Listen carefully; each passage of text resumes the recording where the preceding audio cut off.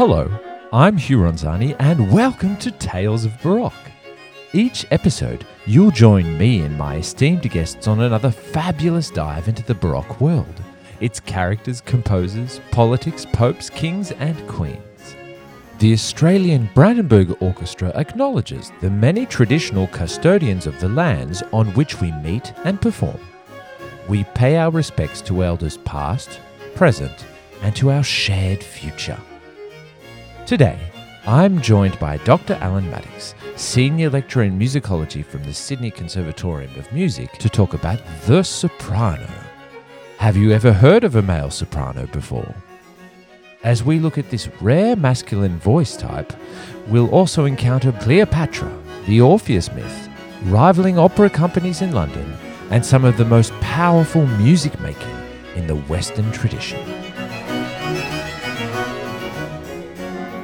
So, wherever you are, sit back, relax, and join Alan and I for this operatic and sublime Tales of Baroque.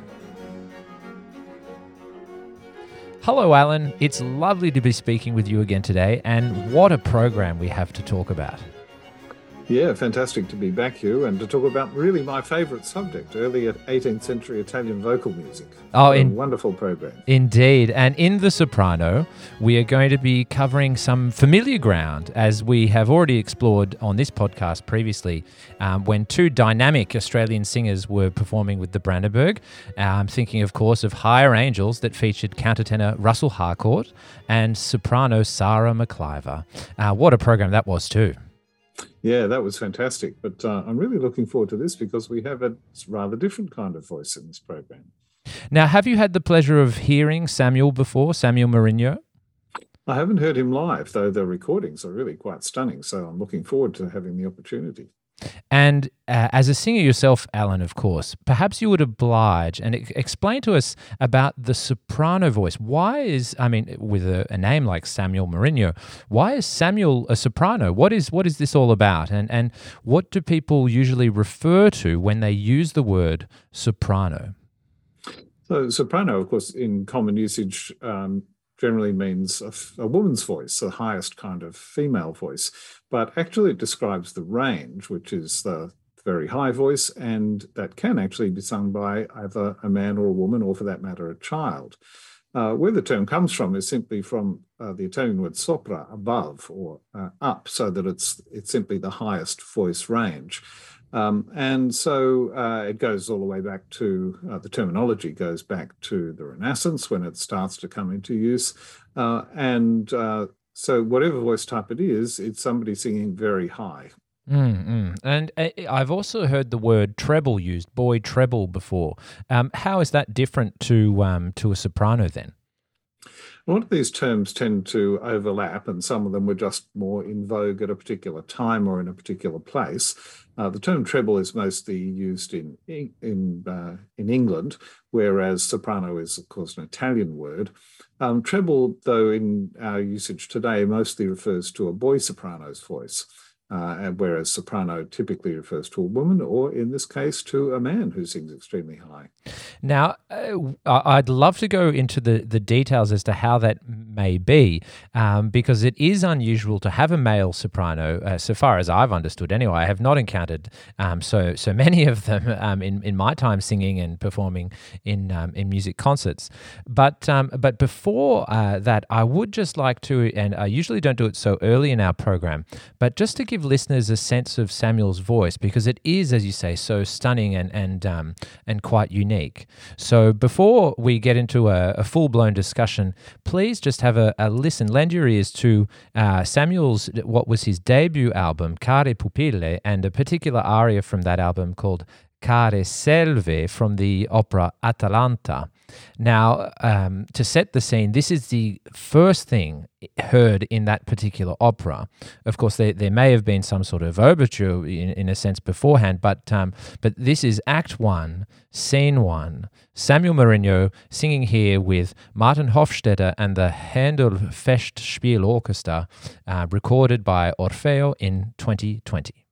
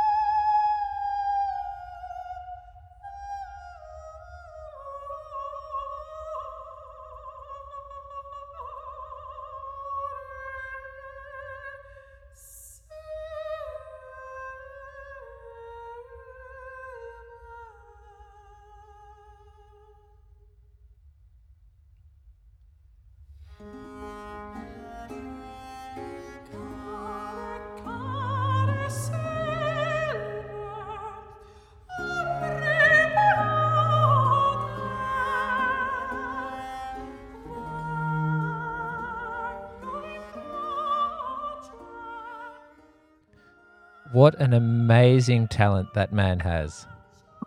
It is remarkable to hear a man singing that high, isn't it?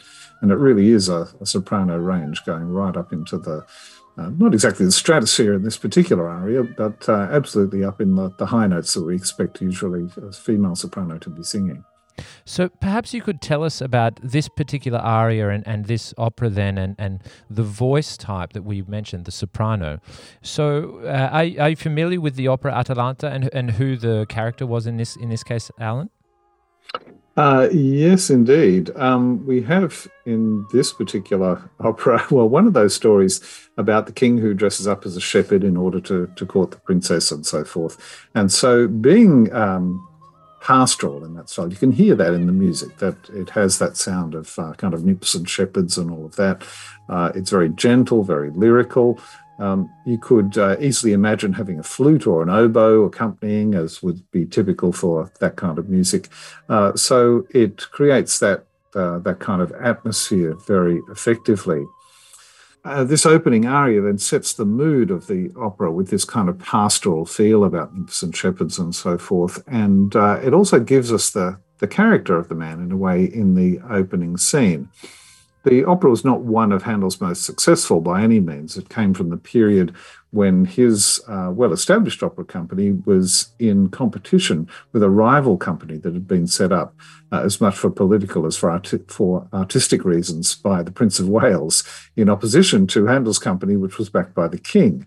That may seem odd, but that was the politics of the time when this rivalry within the royal family was played out through the opera theatres as much as it was in the halls of the court and politics and so on. But musically, there are some wonderful pieces in the opera. It's not entirely consistent throughout in terms of its quality, but an aria like this is just absolutely beautiful stuff. Now, the voice type here, obviously going back to the idea of the male soprano, maybe we could have some clarity around the differences then between a countertenor and a male soprano, because I can imagine in this slightly lower range, it's not quite up in the stratosphere, as you were saying, although it is certainly very high. Other countertenors having a go at this particular aria and creating a rendition of their own. What are the differences there between countertenor and male soprano, and how are those two things similar but also different? I guess the first thing we need to say is that the singer for whom the role was written was neither a countertenor nor, in our modern terms, a male soprano. It was a castrato singer. And so castrati were men or boys, rather, who had a small but important operation on their private parts before their voice changed, so that they retained their boy soprano vocal range. That stopped the normal development of adult features, and so they didn't grow a beard and so on. And also their larynx didn't grow to male size, and therefore they retained their soprano voice. So most of the great stars of opera during this period were in fact castrati, and most of the leading male roles were written for castrati. So unfortunately, or fortunately, depending on one's point of view, we no longer have singers of that kind available in the opera houses today. And so there is always a challenge of who do you get to sing these roles that were written for the great castrati in this period? One of the answers, of course, is to have a woman sing it, and many female sopranos have recorded these wonderful arias. But increasingly in recent years, we have had male singers taking them on, and the way they do it is by singing in the falsetto range. So if people who are familiar with popular music like the Bee Gees, "Staying Alive, Staying Alive, ooh, ooh, ooh, ooh, Staying Alive," that's the falsetto voice. It's the same vocal mechanism that countertenors use to sing in a high range. And thank you, Alan. Sorry, thank you. Just to interrupt, thank you for putting yourself under the sword, literally to the listeners' pleasure there, because it is something that, if demonstrated, is immediately obvious as to what is going on. I think a lot of people would be familiar with that sort of sound because it is very utilized in popular music, as you were saying.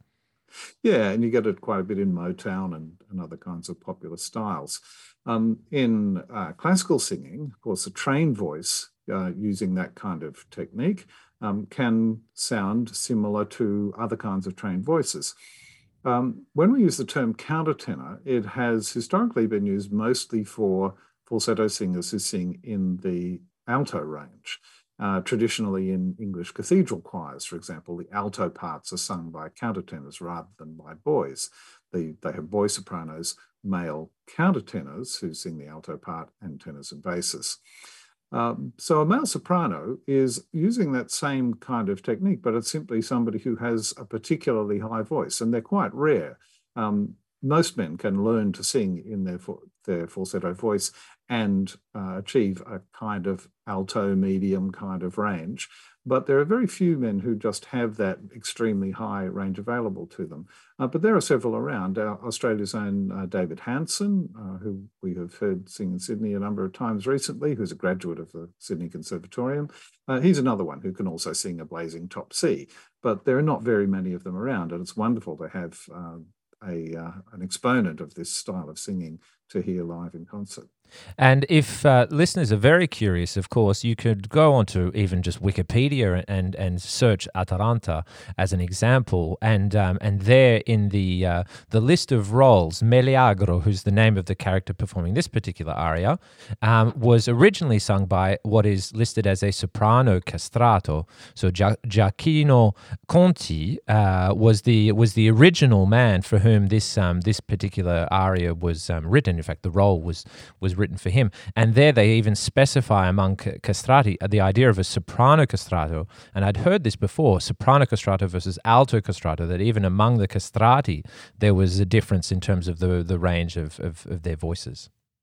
Yeah, that's right. And as there is in any kind of a voice, some people have high voices, some people have lower voices. And so Conti, for whom the role was written, was only 20 at the time. Very often castrato singers' ranges came down a little bit as they aged. And so a very young castrato like this is likely to have had his highest range available at this time. But some of the really great singers of the time could sing a very wide range. So Farinelli, for example, the most famous castrato singer of all, and in fact, the most famous singer of the 18th century, had a very wide range of up to something like 3 octaves. He could go from right up the top of the soprano range, I think up to a top D, all the way down to D down at the bottom of the tenor range. And he didn't use those extreme notes all that often because, they're difficult to achieve, but he could sing just about anything, and that was one of the things that made him so famous. I mean, the vocal range is one thing, but then, as you say, having the music either that exploits it in a way that's sympathetic to the singer is another thing. And Handel, of course, is a master of this. He really was very close with his singers. And we've spoken a little bit about his predilections and the singers with whom he worked more extensively. But could you maybe remind our listeners of some of the names of the singers who were floating around London at the time when Handel was putting on his operas in London? Yeah. Well, Farinelli is one of the most famous, though ironically, he didn't actually work for Handel. He was poached by the Opera of the Nobility, and so he was overworking for Porpora, about whom I'm sure we'll speak a little bit more later on at the time. But Handel did hire some of the other greatest singers of the time, and there was probably a kind of smallish group of the really major musicians of the period who all kind of worked together, knew each other to a fair extent. And so one of the great sopranos, female sopranos who Handel hired, was Faustina Bordoni, who was actually married to Johann Adolf Hasse, another composer who we hear on the program on this concert. In addition, the most notable castrato singer who Handel hired when he was in London was Francesco Bernardi, known as Senesino, because he was from Siena. Like a lot of modern pop singers and soccer stars and so forth, many of the famous singers of the day had a kind of stage name, often a single name, just like Farinelli. Senesino was one of the other great singers of the time. In addition to Faustina Bordoni, He also employed another singer who was known as La Cuzzoni, Francesca Cuzzoni, who was the other great soprano. And in fact, he made a bit of a kind of splash politically in the musical world by employing both of these star sopranos at the same time. One of the things about the conventions of opera at the time were rather like the kind of standard conventions we have in musical theatre and in TV genres and so forth today. You had a fairly standard kind of cast where you have a leading man, a leading lady, and then a secondary man, a second lady, and then various subsidiary characters who fill out the rest of the story. And each of these two sopranos was used to being the prima donna, the first lady. But he hired both of them at the same time and had them both on in the same show. And in fact, on one occasion, they physically came to blows on the stage, which was a bit of a scandal in itself.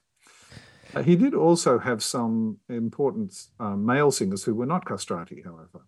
And so the tenor, Francesco Borsini, for example, was brought in to sing the second man role in the opera Tamerlano, which was one of his other big successes in London. And he also, for some of the time, had the wonderful bass, Antonio Montagnana, who again was somebody who had an extraordinarily wide range. He could go everywhere from the deepest bass notes, right down below the bass clef, right up into the top of the tenor range. And so there were some arias written for him, particularly in chamber music, which exploited that remarkable range. So Handel was doing his best to hire absolutely the top singers from all over Europe for his company in London. And I think it's important, this idea that it wasn't just a production or an opera that was focused on one major singer, especially with Handel, because Europe and even the fact that you had to go across the pond, and getting across the pond was a bit more difficult at that time than it is now. It was a very cosmopolitan place, and there was a lot of art and culture being shared essentially across the pond, and these productions being put on in London were certainly very true to the Italian form that Handel had discovered during his pre-London Italian trip that we've spoken about previously on the podcast. A name that I also would like to throw into the mix here of Handel's most famous singers was the tenor John Beard, who premiered some 20 roles as basically Handel's go-to tenor, who was a very popular singer at the time too. That's right. And he also featured particularly in the oratorios because he was English. It made sense for him to be singing the English language works as well as appearing in the Italian operas. Whereas on occasion, Handel tried to use his Italian star singers in his English language oratorios, but that was not such a big success because, of course, they didn't speak English. In fact, there was a wonderful review of one of the oratorios when it was performed, I think, in Oxford, which said that the Italian singers had made such rare work of the English tongue as it had been Welsh. In other words, you could understand their English just as well as if they'd been speaking Welsh. Yes. Which I don't know if that says more about the reviewer and their view of Welsh people than it does about the Italians. But that certainly points out that it was a different language. Yes, yeah, that's for sure. Now, you mentioned Hasse, and I'd love to get a little bit more into some of these, and Porpora too, some of these more obscure composers. They're not obscure by any sense of the word, but maybe less heard in the concert hall. Perhaps we could start with Bordoni and her husband, Johann Adolf Hasse. Is it Johann or hold on? Yeah, that's right. Johann Adolf Hasse. So who was Hasse, and which particular aria of his are we going to hear in this program? Hasse had a lot in common with Handel, in fact, in that they were both from Saxony and both went to study in Italy and became notable composers of Italian opera. So quite interesting in that both of them were actually German but finished up composing Italian opera. One reason for that is because Italian opera was the dominant genre of the time. If you wanted to really kind of make it in the industry, that was what you went to learn how to do. Hasse was just a few years younger than Handel, 14 years younger, so not quite a generation, but a little bit younger. He came from a town near Hamburg, in fact, originally, and had something of a career as a tenor before he went to Naples to study music in the 1720s, so when he was in his 20s. And he quickly established himself as a successful composer. He got married to Faustina Bordoni in 1730 and then went to Dresden, where he was director of the court opera for a period. So he and his wife were kind of big names across Europe, and they did travel quite a bit. He, of course, hired to compose operas and she to sing them, not necessarily in his, but in all sorts of composers' operas across Europe. As you said, it was kind of a cosmopolitan scene because Italian opera particularly was such a dominant genre everywhere except in France, pretty much. The same people were kind of the top people in the industry, and they moved around between these centres. London particularly drew people from all over Europe because it was such an important large city. It had a very big population compared to nearly anywhere else in Europe.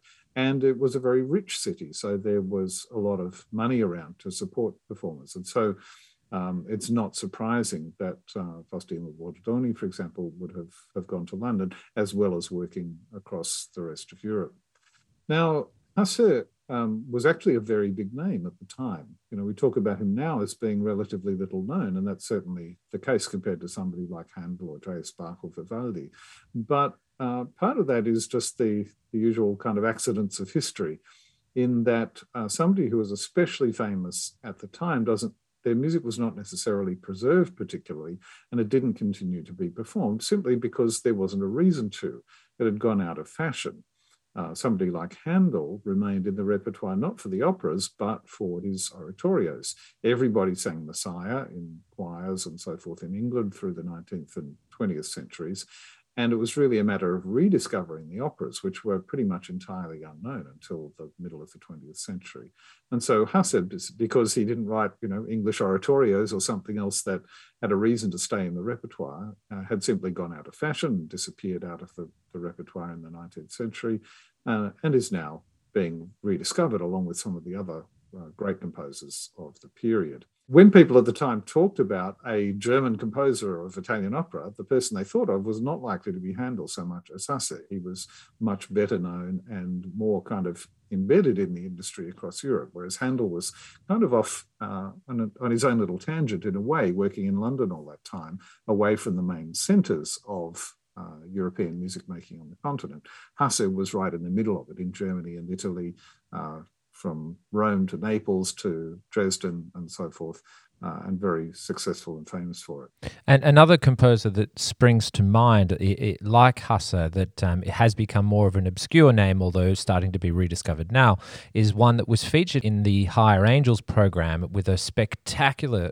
aria that was sung so well by Sarah McIver in Karl Heinrich Graun. But in this program, Hasse and the particular aria we're going to hear is Morte col fiero aspetto from a serenata, not an opera, about Marcantonio e Cleopatra. So, of course, the wonderful story of Antonio and Cleopatra.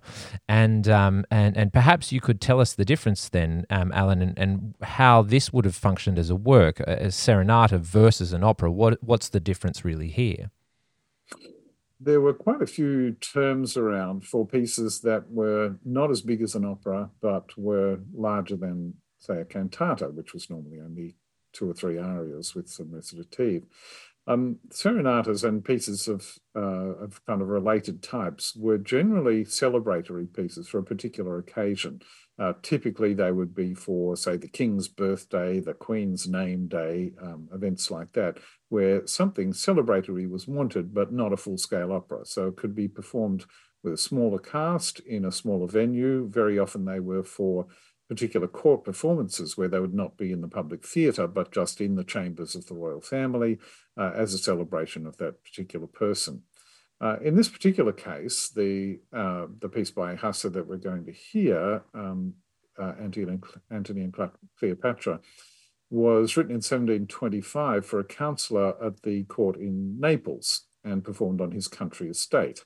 So that would be a typical kind of scenario where he has his city palace and his country palazzo, his sort of castle in the countryside, And so they would have the performance there with a small scale cast. In this case, we have the lead roles performed by Farinelli, who we've talked about before, the castrato singer, and by the female alto, Vittoria Tesi.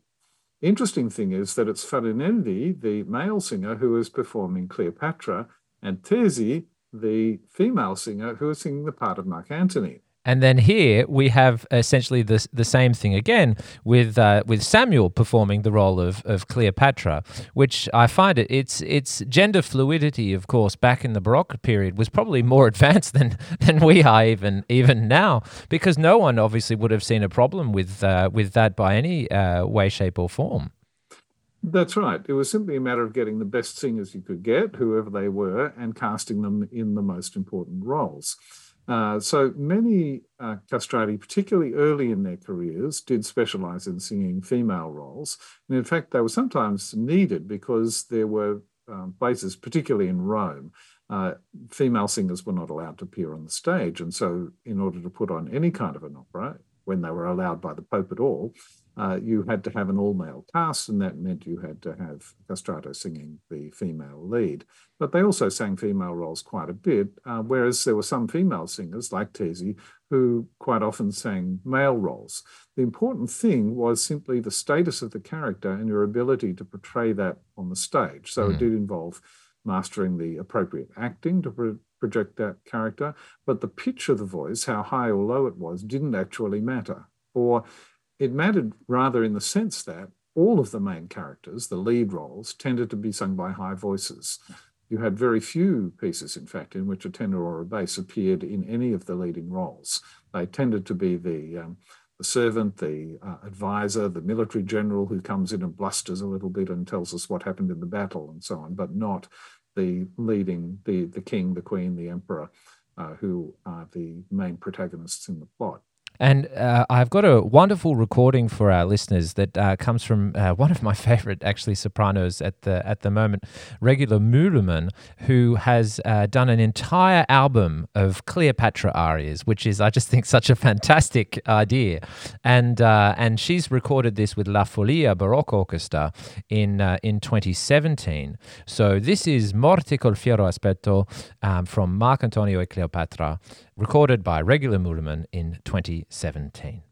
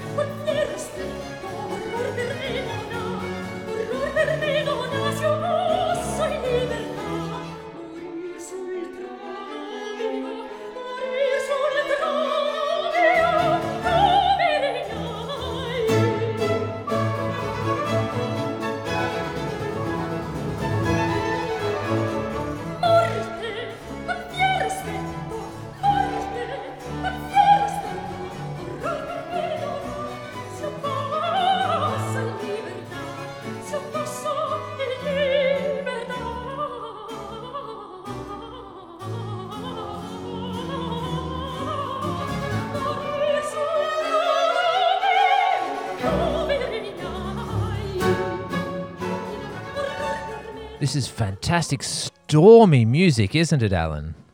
It is. And interesting, the words of this aria, it starts, Morte col fiero aspetto, the fierce face of death.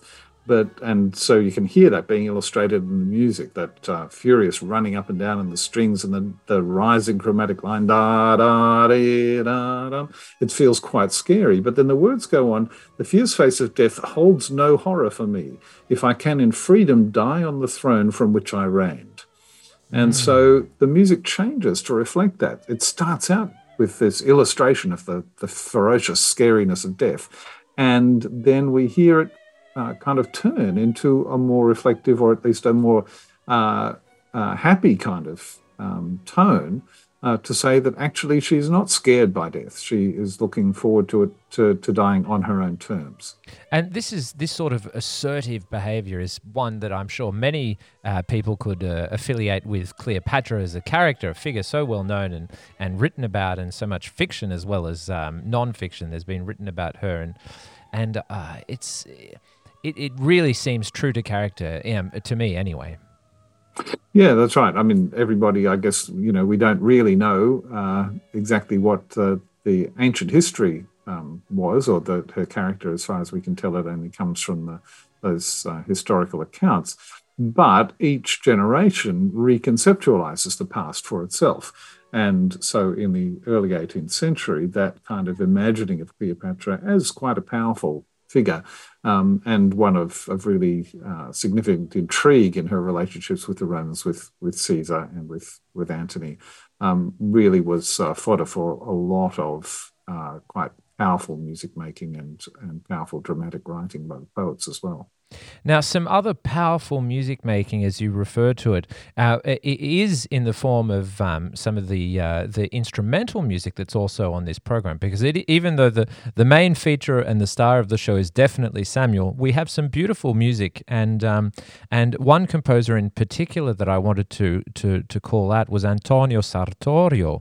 And we're going to hear something that has not been performed by the Brandenburg for quite some time, but was recorded on the Sanctuary album that was released back in 2004.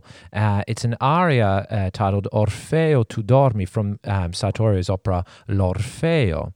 Perhaps, Ellen, you could start by telling us about Antonio Sartorio. Who was Sartorio, and where does he fit into the context of all these composers we have on the program?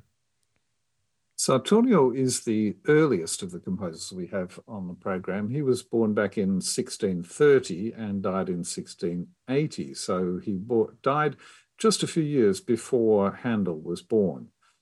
So his music represents the style of the 1660s, 1670s, a generation or more before people like Handel and then Hasse, who was slightly younger again. And we can hear that in the music. It sounds...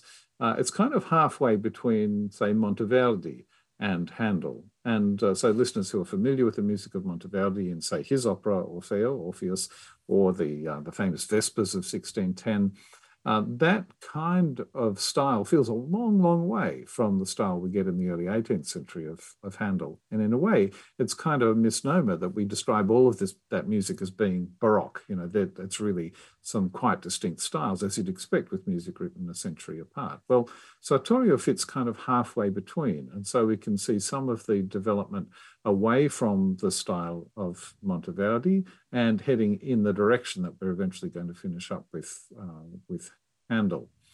Sartorio himself was Venetian, like so many of the important musicians of the period. And however, like a lot of Italian musicians, he moved around. And in 1666, he went to Hanover, in fact, to be music director to the Duke, Johann Friedrich of Braunschweig-Lüneburg, Brunswick-Lüneburg.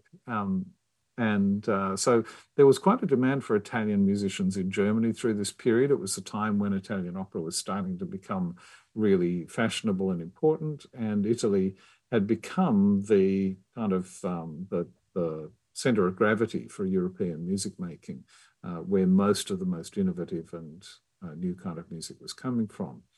And so many Italian musicians did work in Germany during this period, partly driven by the fact that there were so many small principalities in Germany, each of which had its own little court, and they competed with each other, not only in military terms and political terms, but in cultural terms, by trying to have the best musicians and artists and poets and so forth around each of these courts. So Sartorio works in Hanover for a few seasons, but then he returned to Venice for health reasons in 1672, and that's where this opera comes from. And this again is an Orpheus story, like a couple of the arias that we're going to have on this program. Yes, Orpheus is a bit of a running thread through the program, but When listeners are at the concert hall, they'll notice that, in fact, Adam Masters, who's going to perform this particular aria on the oboe,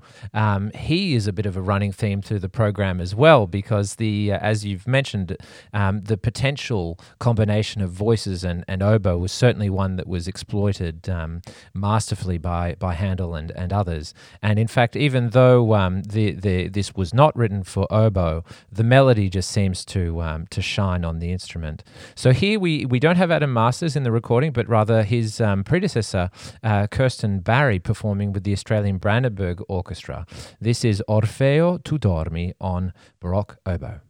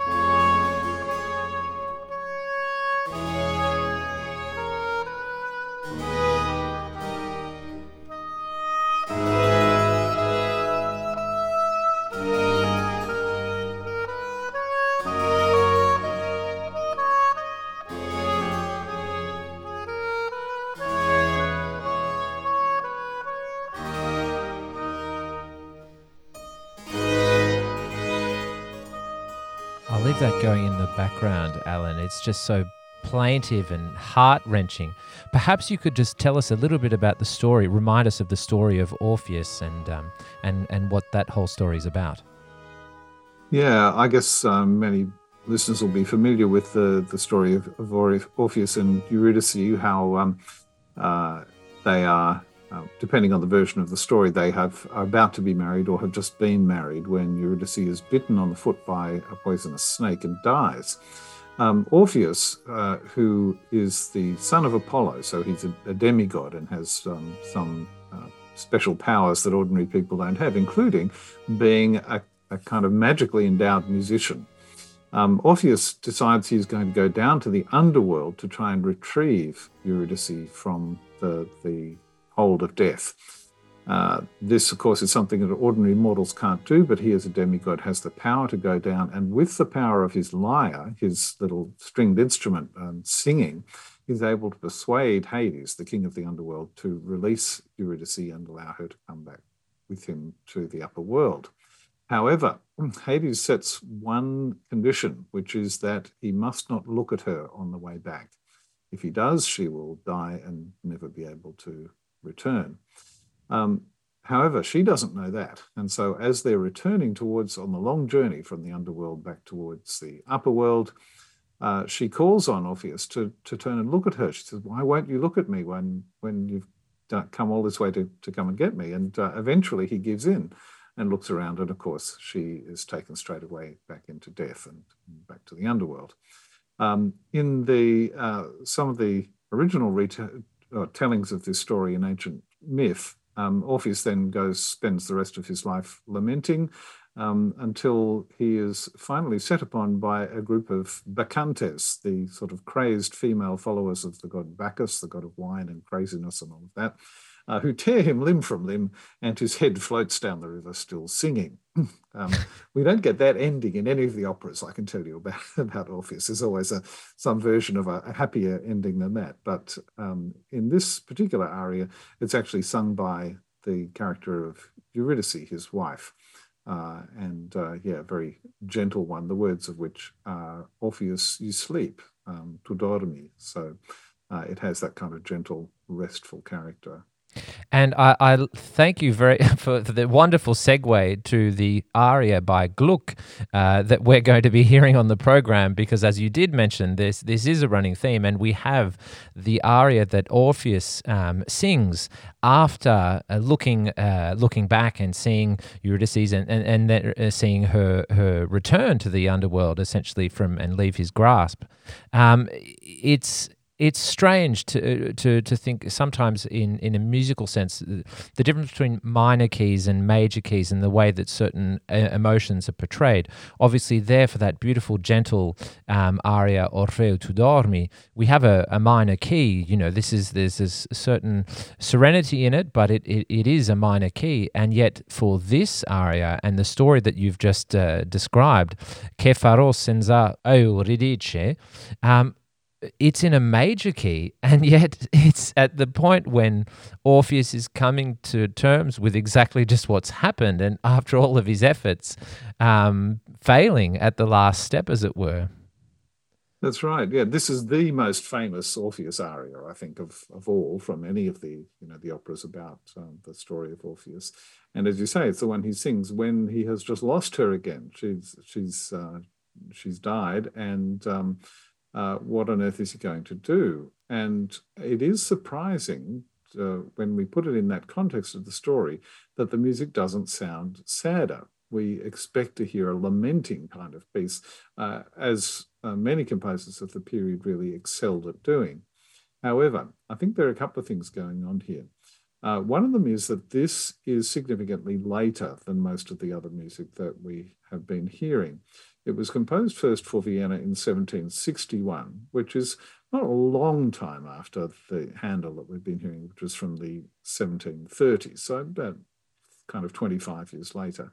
But musical style is changing fairly significantly through this period. We're heading away from what we are used to thinking of as the late Baroque style of people like Handel and Vivaldi and J.S. Bach, in the direction of the kind of music that we associate with Haydn and later on with Mozart.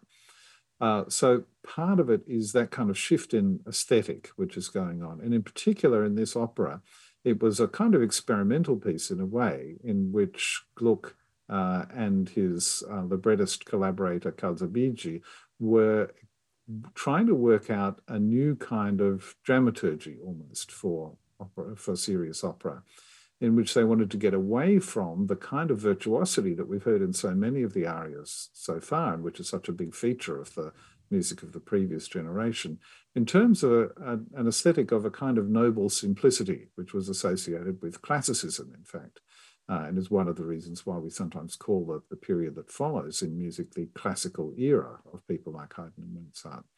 And to do that, they stripped away a lot of the outer kind of decoration of the music and tried to make it simple, heartfelt, very direct. And what we get here is, instead of an intense lament where he kind of pours out his soul, it's rather, well, there are several ways of interpreting it. One is that he is almost transcended grief. He is so stricken by grief that there's nothing left to say. And that is a sentiment that we get in quite a few of the libretti on this story. The same in the Monteverdi Orfeo. His words are, I feel so much I can no longer feel, almost.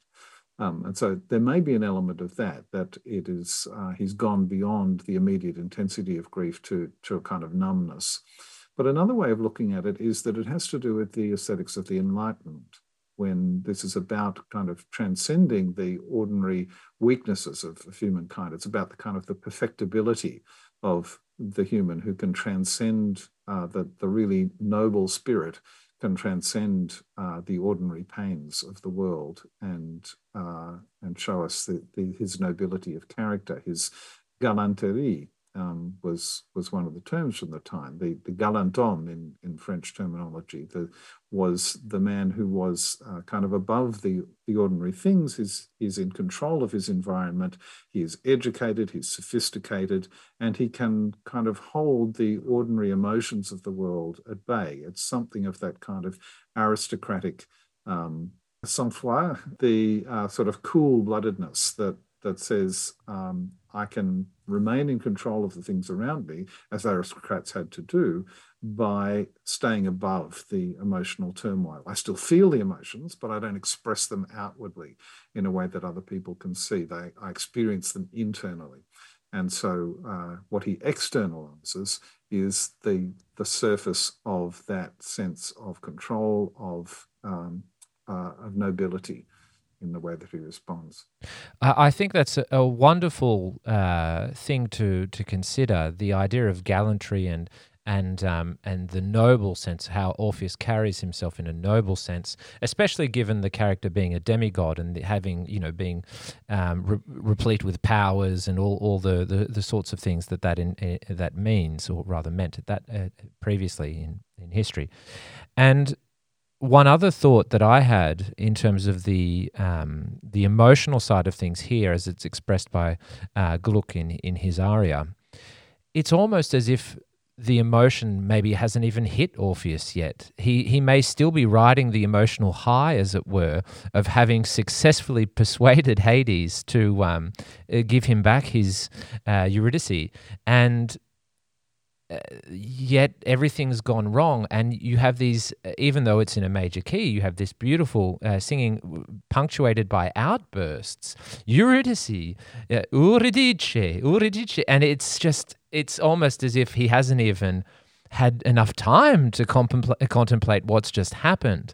And for this particular recording that I'm going to put on for our listeners, we have a beautiful and very recent recording by Samuel Mourinho with La Cetra Baroque Orchestra, Basel, led by Andrea Marcon. And I think the way that Samuel goes about portraying the character struck a chord with me, because as a performer, you do have to make the decision, how are you going to portray this character? And for the most part, this aria is lovely and lilting and in a major key, but then these, as I said, this juxtaposed almost shouting happens. It's almost as if there are pangs of emotion that are striking the character at times, rather than some soulful, deep lament that has already set in. That's right. And in fact, in the second strophe, so the first words, what will I do without Eurydice? Where will I go without my beloved? Oh God, answer me. I'm still your faithful one. What will I do? He sings so it's a refrain. It's actually a sort of strophic aria in which this refrain comes back. What will I do without Eurydice? But then in the second strophe, he calls out for her, as you say, and then says, no more help comes to me. There is no more hope, neither from this world nor from heaven. And it's there that we actually hear it get more intensely and more overtly sad. But then he does return to the refrain, which has this beautiful lilting, restrained kind of atmosphere. So, yeah, whichever way around it is, maybe he certainly can't hold it in all the time, shall I say. No, and that juxtaposition, I think, the way that it's captured musically is probably why this aria is so loved and still performed by everyone, from Janet Baker to, baritones and all the rest. I mean, it's just an incredible aria. So without any further ado, this is Samuel Mourinho singing again, Che farò senza Euridice from Orfeo ed Euridice, Act 3, Scene 1.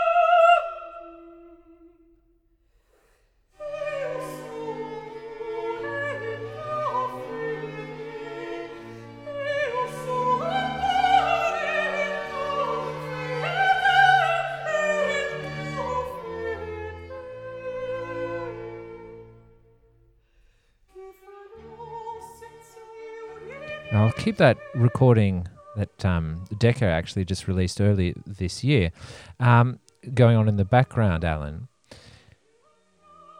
Perhaps you could tell us then about Gluck and where does Gluck fit into this panoply of composers that we have on the program? He came from Bohemia originally, now the Czech Republic, and his father was a gamekeeper, so he didn't come from one of those kind of dynasties of musicians, like, for example, the Bach family. We don't know much about his early life, but he turns up in Milan as a composer in the late 1730s. So he's just starting out his career at the same time as, say, Handel is well established in London. Now, he moved around quite a bit, as a lot of composers did, getting established in his career, including a stint in London in the mid-1750s. And Handel actually came across him there and was not impressed. He famously said, "Gluck knows as much about counterpoint as my cook."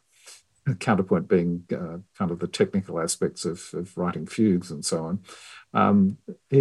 Handel had a great turn of phrase, and so he was probably just having a go. But it's also notable that his cook was, in fact, a musician. He was a double bass player in the orchestra, so it was probably not quite as severe a comment as it sounded. But at any rate, Gluck did get then a succession of prestigious appointments and commissions.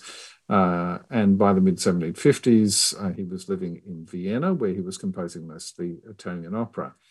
So it's interesting that through this period from the 50s and 60s into the 70s, he was writing then some of these reform operas of the kind like Orpheus and Eurydice that we've just been listening to.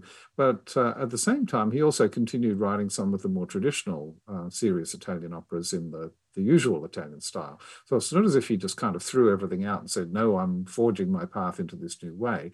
It was more, we're going to try out this kind of experimental thing and see whether and where it will work. And in fact, one of the places where the newer kind of style was particularly successful was in Paris. And that's significant because Italian and French music had been so different through the past century, really. There'd been very distinct styles, and Italian music was not much heard in France until certainly the mid-century.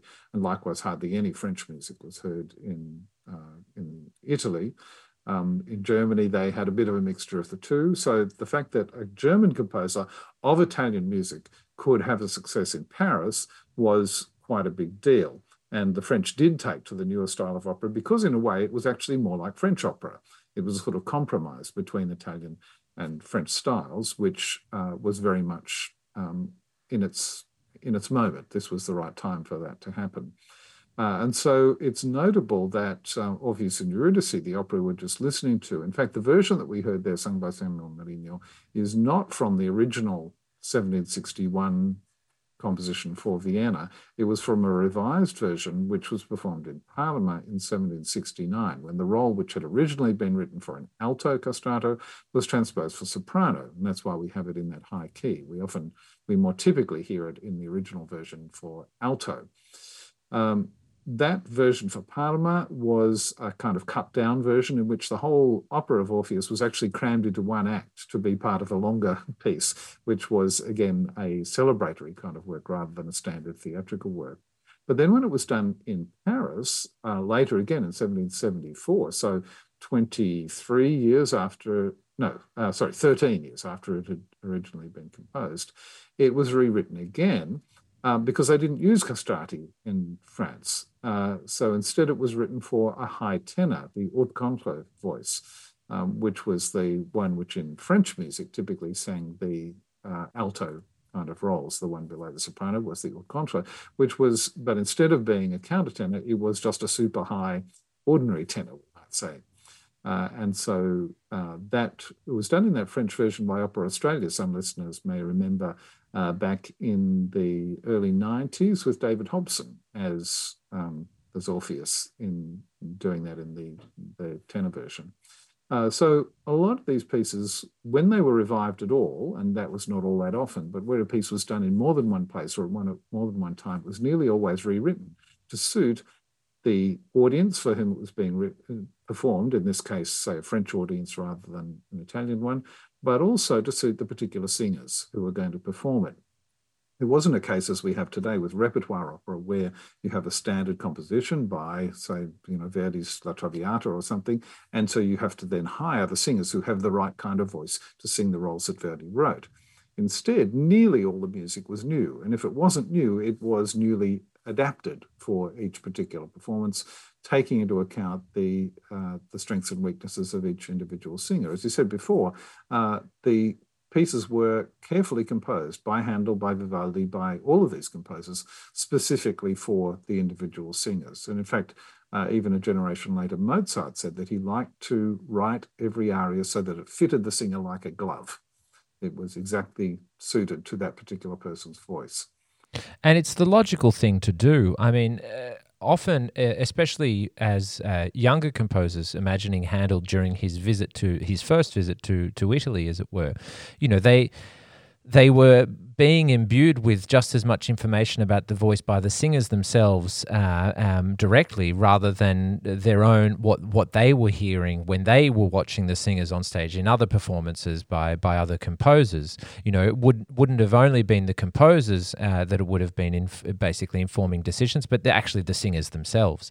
The singer can more easily tell you exactly what their range is and what's going to be possible on a good day and what's going to be possible on a not so good day, and that information is exactly what composers need to keep in mind when they're preparing, obviously, for not just an opera, which is itself a large undertaking in any one go, but a series of performances where you have the opera on that night, and then again the next night, and then again the next night. There are realities, physical realities here at play that I don't think often we appreciate, because we just have such facility with CDs and recordings on Spotify and various other things. You just hit play and off it goes.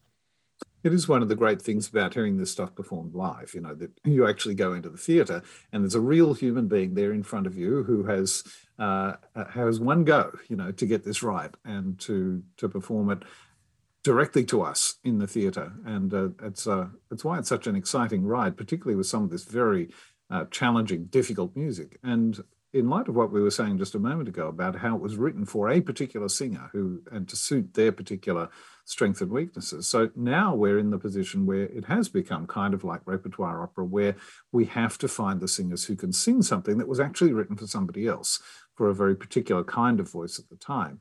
And so when we get the singers now who are able to match the abilities and the skills of those greatest singers of a former century, that's something really to be celebrated. So we've spoken a lot about various operas and in fact several of the composers, but there are a few composers we haven't mentioned at all in Nicola Porpora and Evaristo Felice Dall'Abajo. Now Dall'Abajo, I'm not quite sure how to pronounce his surname, given that he was an Italian working in Spain, and I think it'd be great for you to enlighten us about him. But perhaps we could just go through some of the remaining items on the program there. Yeah, so if we start with Porpora, talking about opera composers, he was one of the other major opera composers of the early part of the 18th century. Again, somebody whose name is not nearly so well known today, but at the time he was absolutely one of the leading lights in European opera. So the same generation as people like Handel and Hasse. He started out in Naples. He moved around, as many composers did. He spent quite a while in Venice, where he, like Vivaldi, listeners may remember the story of how Vivaldi had his main kind of day job, as it were, for a lot of his career, was as a violin teacher and sometimes stand-in director of music for one of the four famous institutions for orphaned and abandoned girls in Venice, the Ospedali. He was at the Ospedale della Pietà, the Hospital of Mercy, literally, for whose female orchestra and choir he wrote many of his concertos and also a lot of his sacred music. Well, Porpora also did a stint in Venice, working at one of the other Ospedali, which operated in a similar way with a female choir and orchestra, and wrote a lot for them. but he was also a leading professional opera composer. And so when the Opera of the Nobilities was set up in opposition to Handel in London, it was Porpora who they got in as their chief composer, the house composer and director of music. And partly because of his reputation, they were able to draw in some of the best singers. And one of the reasons why they could do that was for his reputation not only as a composer, but also as a singing teacher. He had actually trained some of the great singers of the day. And so he had connections to some of those people who he could then call in to work with him. So he is another of the really significant composers of the day who we are now getting to know once more, and much more of his music has been recorded just in the last 20 years than had been heard before. There's still a lot more to be rediscovered. For example, one of the fun things I was able to do on a previous sabbatical was working in the archive of the Basilica of St. Anthony of Padua, which has a large music collection of manuscripts in their library dating from this period. I was able to reconstruct two sacred motets by Porpora, which are very unusually written for bass voice rather than for alto or soprano. And so there is music like this by these major composers still being rediscovered, and quite a bit which has not yet been recorded or heard in modern day. So Porpora is one who I'm really looking forward to hearing more from. We did have a previous program several years ago. We had a program which was half Handel and half Porpora, and you might remember that was with Philippe Jaroussky. It was the French countertenor Philippe Jaroussky, and I remember, I knew most of the Handel arias pretty well, but I only knew one or two of the Porpora, and I must say I came away with a higher opinion of Porpora, and in fact I remember thinking to myself, out of all of these arias, which are the ones I like best? Well, several of them were the Porpora ones, right ahead of the Handel. An element of that may have been the novelty that they were ones that I didn't know, but he was absolutely a top composer, and very much of his music is well worth getting to know. And then Evaristo Felice d'Arabaco. Perhaps you could tell us about him. Yeah. So, Dall'Abaco is one of those people who is not well known today, but was quite a significant composer at his time. He was from Verona in northern Italy, and started working as a professional musician in Modena when he was about 20.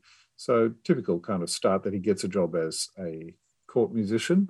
But he was notable enough that he was picked up by the Maximilian Emanuel, Elector of Bavaria, who needed a court musician and employed him as a cellist. Dall'Abaco gradually developed his career composing as well as performing clearly, and became a significant member of Maximilian's orchestra. Now, unfortunately for both Maximilian and for his cellist, Dall'Abaco, they were involved in a war, and they lost basically the battle.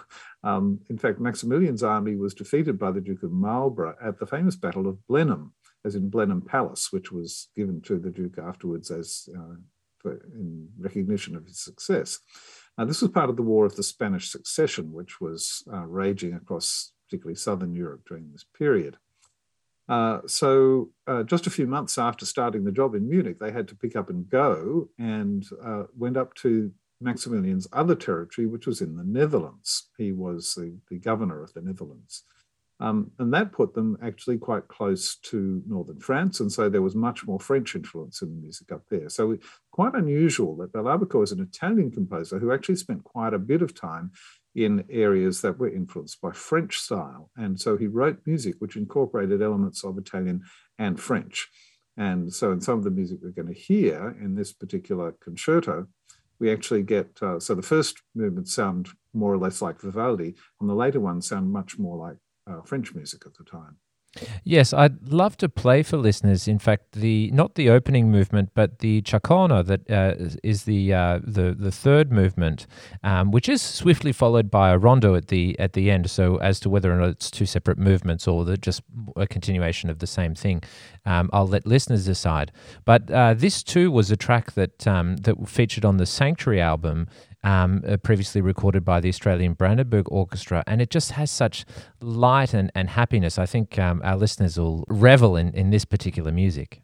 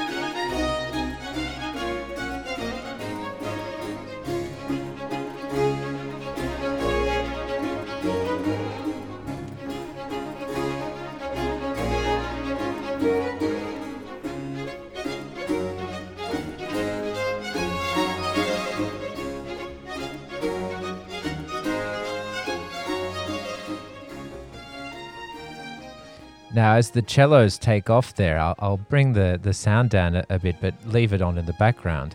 I think you can hear the sense that you've got a man who's very familiar with the cello that's writing this particular music, because there seems to be so much in it for them. Yeah, that's right. And interesting that there were several leading composers at the time who were actually bass players, bass string players. So Zelenka, who was one of the members of the famous court orchestra in Dresden, was also the double bass player. And a composer I've been particularly working on, Antonio Caldara, was also a cellist. And so he writes some wonderful cello obbligato sections in his vocal music. And I think you're right. We're probably hearing that for a man who was probably going to play the part himself, and so he can put in bits that he really enjoys to play. The chaconne there, although it's given an Italian title, it sounds to me quite a lot like the French chaconne of the period. The chaconne was originally a dance form, and you can actually hear the dance kind of feel of a piece like that. And you may have noticed that it sounds almost like a kind of set of little variations with a repeating bass line, which was very typical of the chaconne.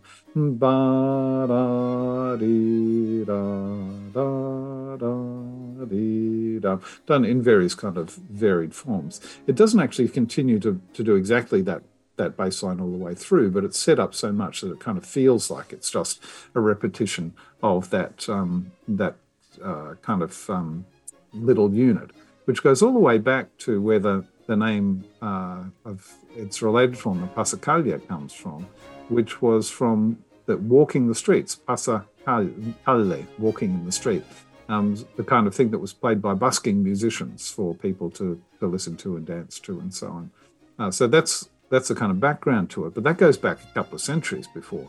By the time we get up to the early part of the 18th century, the chaconne had become the typical kind of final set dance in French theatre pieces. So in operas and ballets and so forth, you typically finished up with a chaconne like this, which was kind of a spectacular finale to the whole thing. And so it works very well like that, also in an instrumental piece.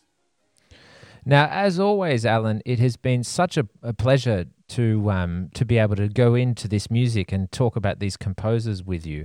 But we haven't basically mentioned or spoken about Vivaldi at all, and yet we've basically run out of time.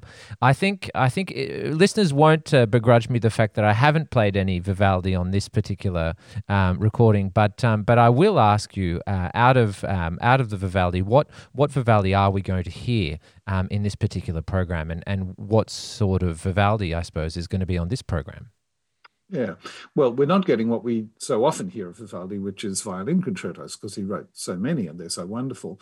We are getting what's sometimes called a concerto, but it's really a better termed a sinfonia, a symphony, or actually an overture, which is the first piece on the program. It's an ensemble piece for strings, which probably was in fact originally the overture to an opera.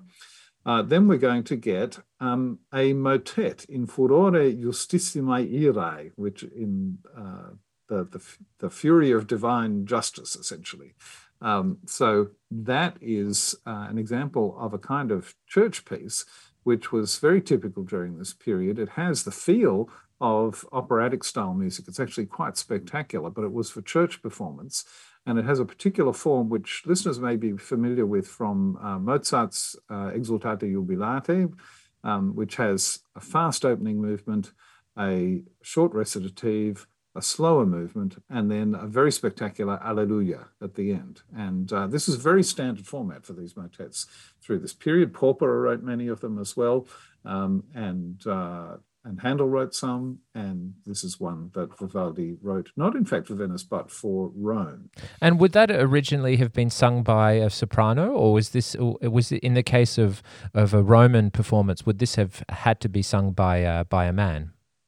Yeah, in Venice, unusually, it would have been expected to be sung by a woman simply because Vivaldi was working for these institutions, which were all female, and therefore they had female singers who would not normally be able to sing in public, and particularly not in church.